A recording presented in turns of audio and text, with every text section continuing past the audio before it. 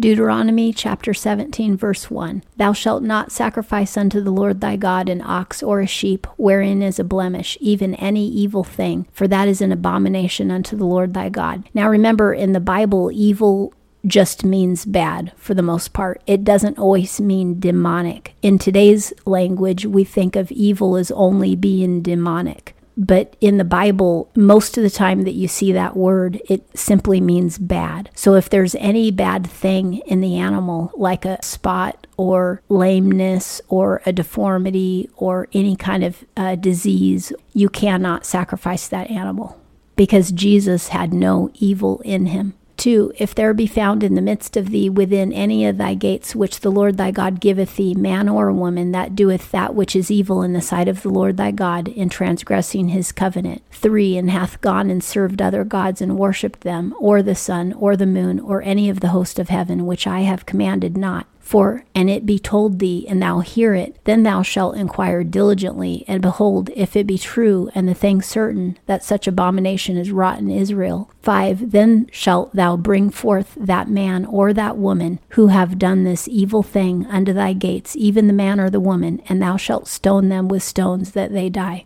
In the Old Covenant, witchcraft of any kind is worthy of death, because if they don't kill the witch will teach it to other people. And witchcraft is an industry. It always has been. The witch always charges money to her clients or his clients to tell their fortunes and cast spells and things like that. They always charge money. They have clientele that they're teaching the witchcraft to. And that's why they had to be destroyed. In the new covenant, they can be forgiven, but we need to stay clear away from them except to tell them the gospel. So if you know somebody who reads horoscopes or tells fortunes or does any kind of witchcraft, if they're in a witch's coven, if they practice so-called white witchcraft, stay away from those people. They're going to drag you down. You can share the gospel with them and warn them that they need to repent, but if they resist the gospel, then walk away.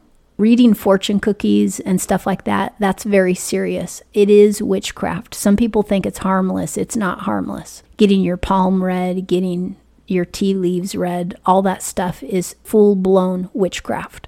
It's all based on star worship and worship of nature, and it ultimately leads to sexual perversion because the pagans always do sexually perverted stuff. It's part of their religion.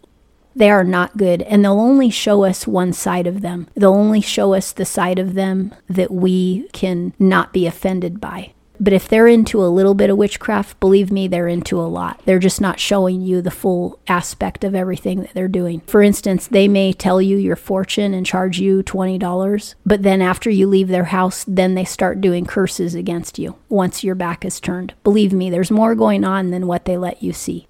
6, at the mouth of 2 witnesses or 3 witnesses shall he that is to die be put to death. At the mouth of 1 witness he shall not be put to death. In the previous verses, it said you have to do a diligent and thorough investigation. And now it's saying there has to be a minimum of 2 witnesses who say that this person is practicing witchcraft. Otherwise, it's just malicious gossip, and you cannot put the person to death based on malicious gossip. So the investigation has to reveal that in fact they are a witch. 7, the hand of the witnesses shall be first upon him to put him to death, and afterward the hand of all the people. So thou shalt put away the evil from the midst of thee. Now, why does God always say the witnesses have to lay their hand on the person first? Just like when you lay your hand on the goat or the lamb, they get slaughtered.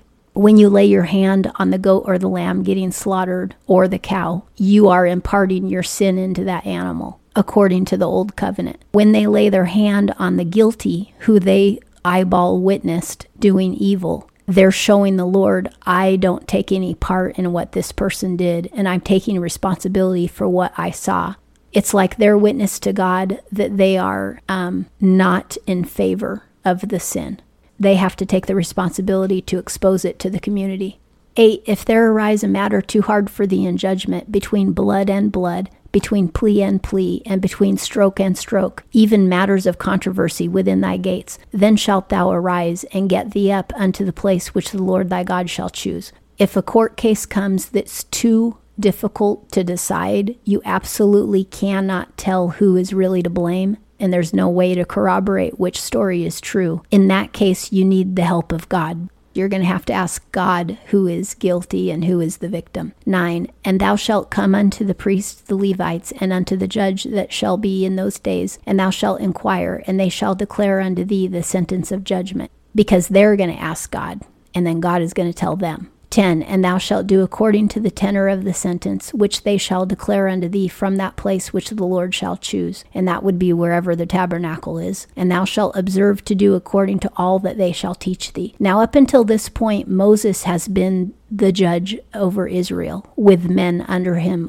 judging thousands and hundreds and tens. But he has been the ultimate judge of Israel. But he's getting ready to die, and when he dies, Joshua will be the next judge of Israel. And then when Joshua dies, then it will be another judge, and then another, and on and on.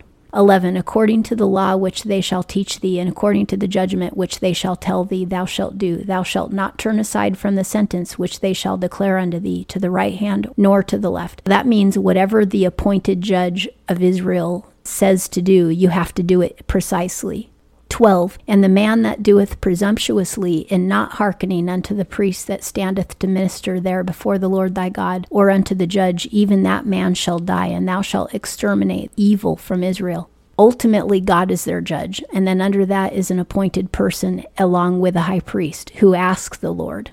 And under that is the other judges. But if you just take a matter into your own hands, now you are practicing evil because you don't have the authority to make that judgment. Therefore, you have to die. 13, and all the people shall hear and fear and do no more presumptuously. Meaning, each man is not allowed to decide what they think is right and wrong and then carry out the punishment. Because people will obviously decide selfishly in their own favor, and they'll obviously decide in revenge.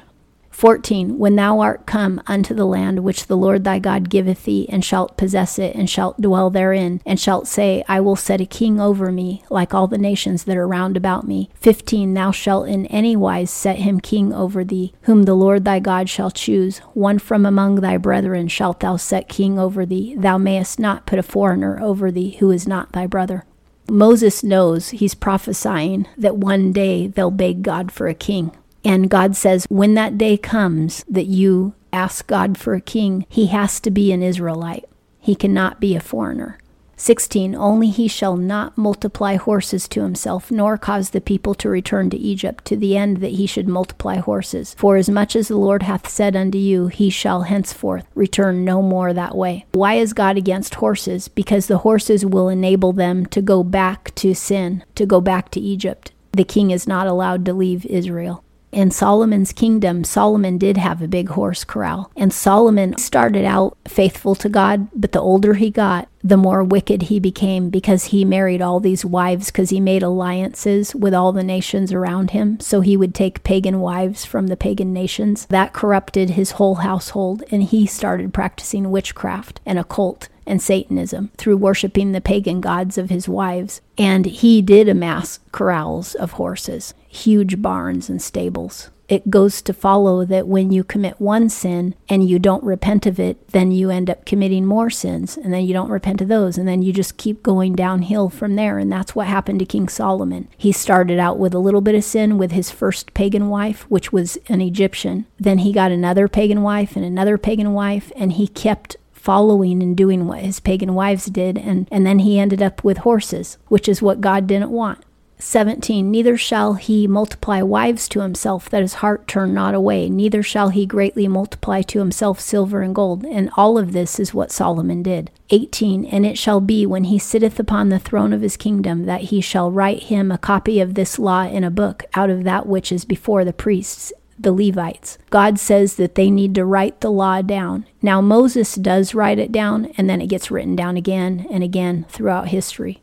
19, and it shall be with him, and he shall read therein all the days of his life, that he may learn to fear the Lord his God, to keep all the words of this law and these statutes to do them. And Solomon started out with the law of God. But then as the years went by and he had more and more pagan wives, he eventually lost his faith, and that's how we got the book of Ecclesiastes, which is a book written by a man with very little faith. And then he went completely pagan.